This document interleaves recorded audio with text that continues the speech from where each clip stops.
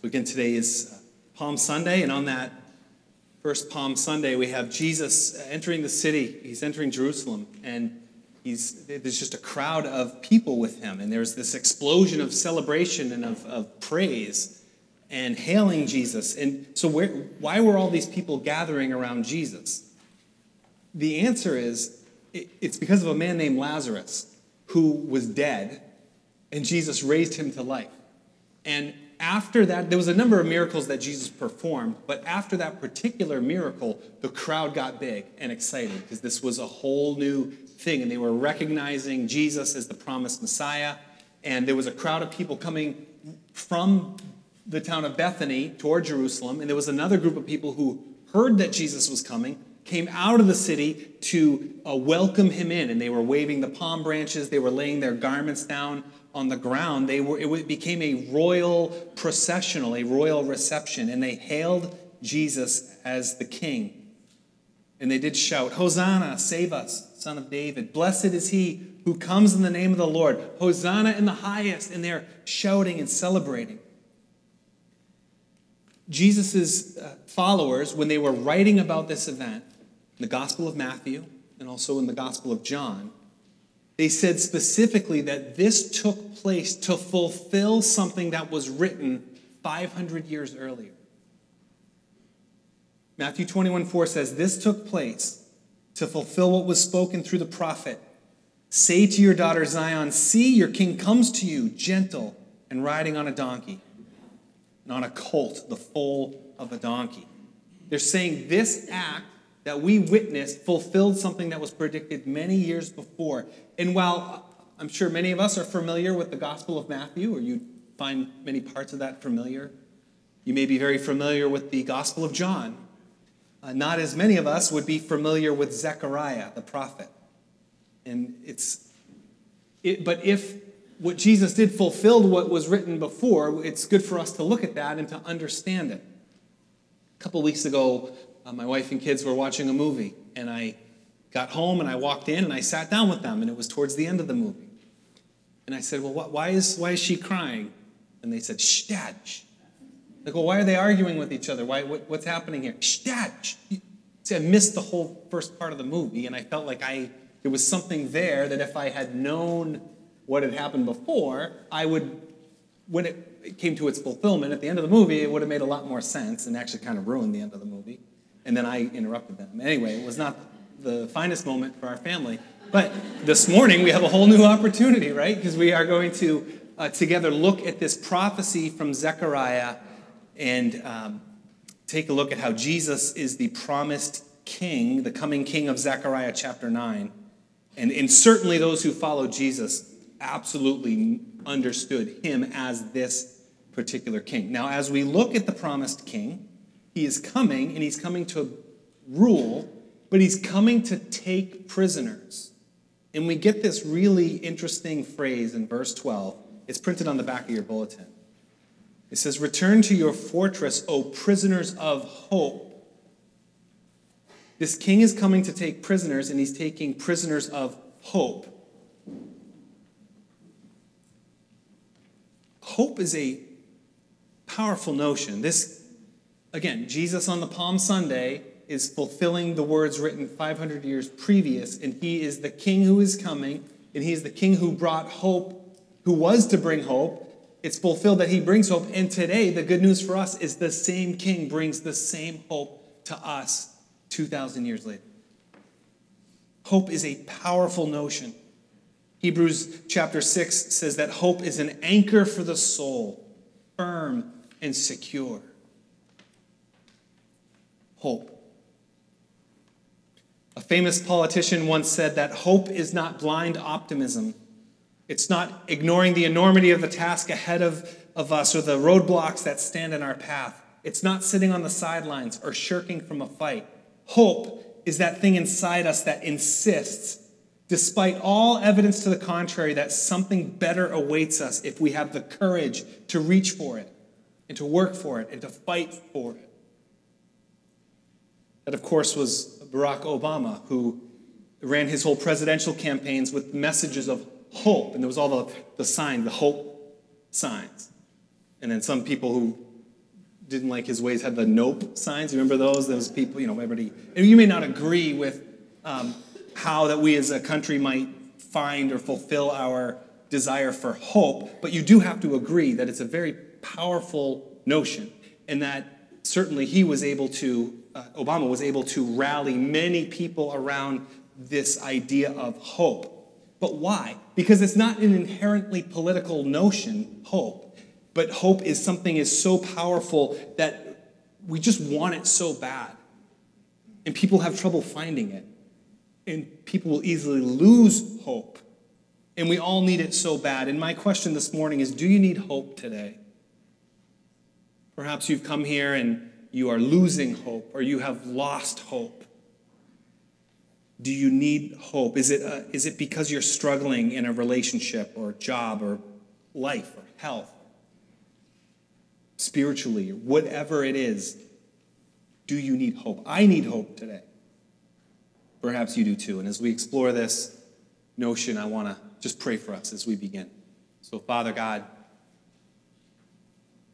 if there's even one person in this room who has just lost hope in life and has been brought into despair for whatever reason, Lord, I pray that in this time that person, or however many of us there are, that you would lift us above that despair into your hope, that we might know why we can have hope, and that we might experience it even this morning. And for all of us, that we would leave filled again and renewed with the hope that we can find in you, Lord. So be our teacher as we consider these ancient words. May they be alive to us through your Spirit. We pray in Jesus' name. Amen. 3 things about hope, or about being prisoners of hope. First of all, let me give you a little background. Zechariah is writing to a group of people who really needed hope. This is God's people. They were Jews. They were those who had been part of the exile. So there was a time where God was warning his people that if they did not obey him, that if they continued to stray from their covenant relationship with their God, that there would be punishment for that. And the Babylonian kingdom came in, and the people were exiled, and they were living in exile in Babylon. But then Babylon fell to Persia, and there was a Persian king who allowed the Jews to go back to their land to rebuild their home. But when they got back, it was pretty destroyed. The temple was destroyed. There was a bunch of foreigners and foreign powers. Their neighbors were angry and oppressing them, and they had weak leadership and lots of oppression, and it was just not a good time. And this is a prophecy that was given through the prophet Zechariah to these people who were back in their homeland, and the encouragement was, rebuild the temple, please. Keep the work going, finish the temple, and it's going to be good, and God is still at work. God is still faithful to his covenant promises, and there's a coming king. And get yourself ready for this king. This is the central figure of the prophecy, was the Messiah king, who was coming to bring peace and coming to save the people and to do away with all these enemies. And God's people are precious to God. They are still his special possession. They are a jewel to him, as the prophecy says. God will strengthen his people. He'll have compassion on them. And this passage today, again, which was fulfilled on that first Palm Sunday, describes the king in this fascinating notion that the king takes prisoners of hope. 3 things about prisoners of hope. The first is this: God is the one who makes you a prisoner of hope. You have to be captured by God to experience the hope that he was bringing. And when we talk about faith, we talk a lot about freedom of faith, but here we're talking about a captivity, which is interesting. Because being a prisoner of hope puts you under the control of hope. Think about a prisoner. Whether you're a prisoner up in Middleton or in Framingham or pick whatever prison you go to. Think about being a prisoner. You are completely under somebody else's control. Every decision is made for you. When you get up, what you eat, how you dress, where you sleep. All those decisions are not under your control. You are under the control of another. There was that one of my favorite movies, Shawshank Redemption. I don't know if you're familiar with this. It was a Stephen King book that was made into a movie. And, there was this one character, Brooks, who had been in prison, incarcerated for so much of his life, and he was released in his older age, and he didn't know how to function without somebody controlling him. And he could not survive on the outside world because he didn't know how to have a job or to do anything without being told. And that image, it's just thinking about, well, what would it mean if I was a prisoner of hope, where hope controlled everything that I did, that I was so completely controlled by hope? And here's how God does it. The king comes. Look at verse 11. It says, "As for you, because of the blood of my covenant with you, I will free your prisoners from the waterless pit." So you're already a prisoner in this pit, and a pit means you are trapped. You can't get out. And it's waterless, which means this pit you're trapped in, you're going to die. It's hopeless, and you are trapped, and it will bring death. But because of the blood of the covenant, verse 11, we're freed from that pit and brought to be a new type of a prisoner of hope. But it's because of the blood of the covenant. Well, what's the blood of the covenant? The blood of the covenant was about God's promises that he was making to his people. Now, you get Zechariah, let's say about 500 years before Jesus. Another 1,500 years before that, we have the God of the universe making promises to people, saying, I'm going to be your God, you're going to be my people, and this is a covenant that's going to be ratified with the blood of animals. This is a blood covenant that God would promise to bless these people and to bless the entire world through his people. And that is God's promise, and it is good, and because of that promise, it will be fulfilled. But here's what happens. In order to fulfill that promise, God has to suffer. Because the promise got broken, and it wasn't broken by God, it was broken by his people who were unfaithful to him. Later in the prophet Zechariah in chapter 12:10, it says, "They will look on me, the one they have pierced." So the king is coming to save, but the king is pierced or wounded. Zechariah 13, "On that day a fountain will be opened to the house of David and the inhabitants of Jerusalem to cleanse them from sin and impurity." So the king is coming to save, and the king is pierced, and from that is a flow of forgiveness from sin and forgiveness from impurity. This is Jesus. This is clearly Jesus, and his followers knew that this was being fulfilled in Jesus and what he accomplished on the cross. Blood of the covenant. This week on Thursday night, we call Maundy Thursday, where Jesus gave his great commandment. It's also the night that he instituted a meal where he took wine and he said, "This is blood of a new covenant, my blood for the forgiveness of sins." And 500 years earlier, we have a king who is pierced and bringing forgiveness of sins. This is Jesus. And this is the good news, the gospel of Jesus Christ. Blood is required in this covenant because blood gives life. If you lose your blood, you lose your life. And God gave us life. But we took that life and rebelled against God. We rebelled against his promises, against his law, against his covenant. But he comes to save us. In order to save our lives, he had to give his. That's why Jesus died on the cross. Because of our sin, because of our failure, he comes, he dies in our place, and we are given his life and his righteousness. That's the blood of the covenant. And what that does for us, verse 12 says, "Return to your fortress, you prisoners of hope." We now have hope and new life. And it says, "Even now I announce that I will restore twice as much to you." Not only are our sins wiped out, but we receive Jesus' goodness. We receive his righteousness. God credits that to us. We receive his spirit and new life.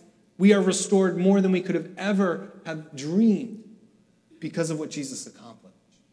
He takes us from the waterless pit into a new hope. He takes us from a hopeless end to an endless hope. That's not original to me, but I loved it. From a hopeless end to an endless hope. We want that type of prison. That's a good prison. Make me a prisoner of hope. Lock me up and Throw away the key. God does this for you. The point here is that you can't just choose to be more hopeful. And I saw a video this week of a teacher, kind of a motivational speaker, sort of claiming Jesus, but I'm not sure they really understood Jesus. They said to a group of people, hey, hope is a choice. And if you just choose to be more hopeful, you can walk out of here hopeful because you're just choosing to think hopeful thoughts and to be hopeful. My point here is that hope isn't something deep within us that we need to conjure up. Hope is something that is given to us through what Jesus already accomplished. And God wants to give it to you, but he has to capture your heart for you to become a prisoner of hope. And we are going to and that's why it's so elusive to us, why we lose hope and why we can't find hope, because we think it's somewhere in here, and it isn't. It's something that God is giving to us that we can then operate from, and then we can then allow to control our thoughts and allow to control our lives, and that we can take with us.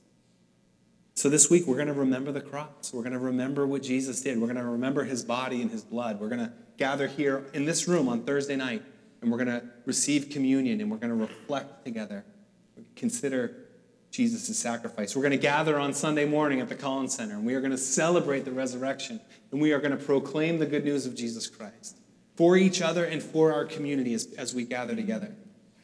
That there is hope even beyond the grave, ultimate hope because of Jesus. And we're going to spend this week reflecting and celebrating these things, because that's our hope. And Palm Sunday is all about the hope. Look at verse 9. The king is coming, righteous and victorious. Verse 10, he will proclaim peace to the nations. His rule will extend from sea to sea, from the river to the ends of the earth. This is not just happy hope. It's not just optimism. This is a movement of God in the world that we can be part of. And we know that it's a global movement to the ends of the earth. And we support work in faraway places because we know God is doing this and bringing this hope in all these places and to us. And that's the first thing, that God captures us and makes us prisoners of hope, controlled by hope because of what Jesus did. Second thing, prisoners of hope don't just sit around. We're not just locked in a cell. There is a work release. We are on work release, and we're not on a chain gang picking up trash on the highway.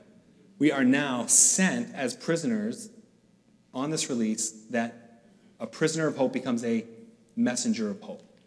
That's the second thing. A prisoner of hope becomes a messenger of hope.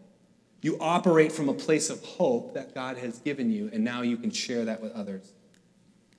The chapter before this, in Zechariah's vision, chapter 8, this is what the Lord Almighty says. In those days, 10 men from all languages and nations will take firm hold of one Jew by the hem of his robe and say, "Let us go with you, because we have heard God is with you." You can't make somebody else a prisoner of hope, but you can live as a prisoner of hope, and people will see that God is with you and that you have hope. And that is attractive, that is powerful, that is authentic. People see it and people want it. Again, we have all these new members, and I had the great privilege of reading all of their journeys of faith, how God captured their hearts and brought them into his family. And one of the things I noticed a number of times in these testimonies was how people came to faith in Jesus, and their family members, their spouse or children or others who they were close to, then came to faith because of what happened in their own heart, that it became contagious in their family or to their friends. And you see how God works, where we receive hope, and now we are a messenger of that hope. Because what happens is, as you live as a messenger of hope, people in the pit say, wait a minute, I'm in a pit, a waterless pit, and I need to get out of this pit. How do I get out? I need hope. This death pit that I'm in needs to be dealt with, and there's this anticipation of God's grace as they see it working out in someone else's life. And Jesus was the ultimate messenger of hope. Jesus said that he was fulfilling the prophecy of Isaiah. And again, I love all the prophecy that's fulfilled in Jesus. But Jesus came and he said, I'm fulfilling what it means to preach the good news and to bind up the brokenhearted and to proclaim freedom for captives, to proclaim the year of the Lord's favor, to comfort those who mourn, to bring a crown of beauty instead of ashes, the oil of gladness instead of mourning, a garment of praise instead of a spirit of despair. to rebuild ancient ruins and to restore places devastated and to renew ruined cities. Jesus said, in me, all these things are fulfilled. He is the ultimate hope. And then he said, now you are my witnesses of this, and you will receive power by the Holy Spirit that you can go and you can bring the same message of hope to the world around. 1 Peter chapter 3 says, always be prepared to give an answer to everyone who asks you to give a reason for the hope that you have. You are a prisoner of hope, and somebody's going to say, what is the hope you have? And you need to say, Jesus. And honestly, it could be as simple as just inviting somebody to come and join us for Easter. You know, and this is my promise to you. To the best of my ability, next week, we're going to celebrate, and it's going to be fun, and there's going to be a lot of people. I will do everything I can to make the good news of Jesus Christ clear and understandable, that perhaps those who gather, even in that time, our prayer is that God would use our words and our song to point people to his love, that they might understand the life and death and resurrection of Jesus Christ and what that could mean for them. It's for us. We'll celebrate it, and we'll make it clear to those who join us. And we can just invite people.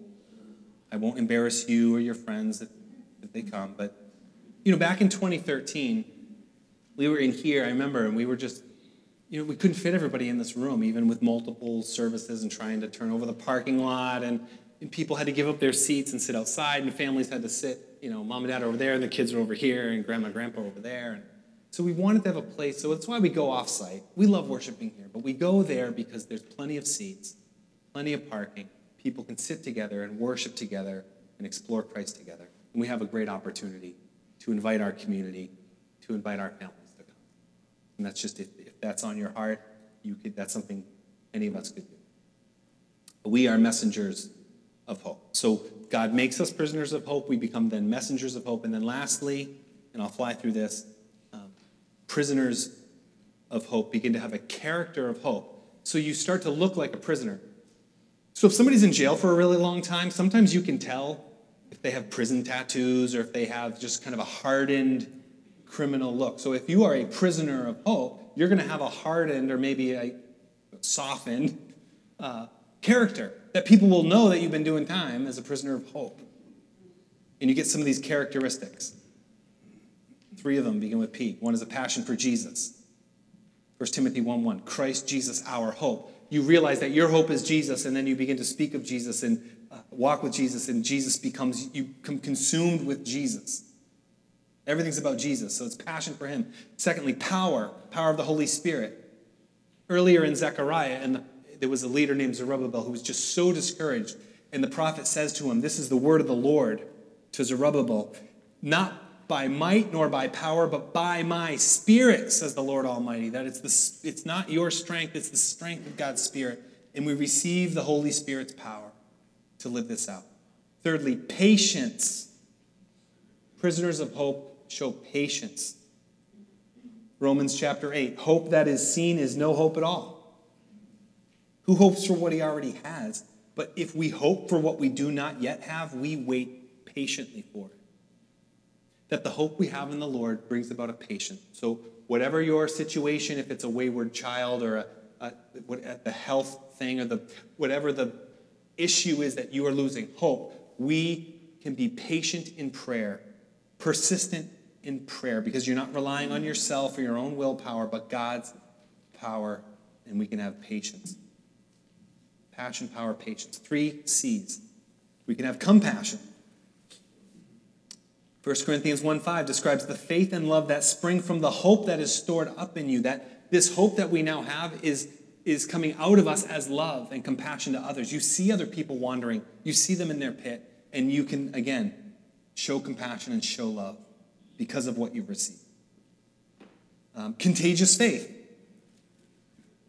Again, being that messenger. Romans 15:13. May the God of hope fill you with all joy and peace as you trust in him, so that you may overflow with hope by the power of the Holy Spirit.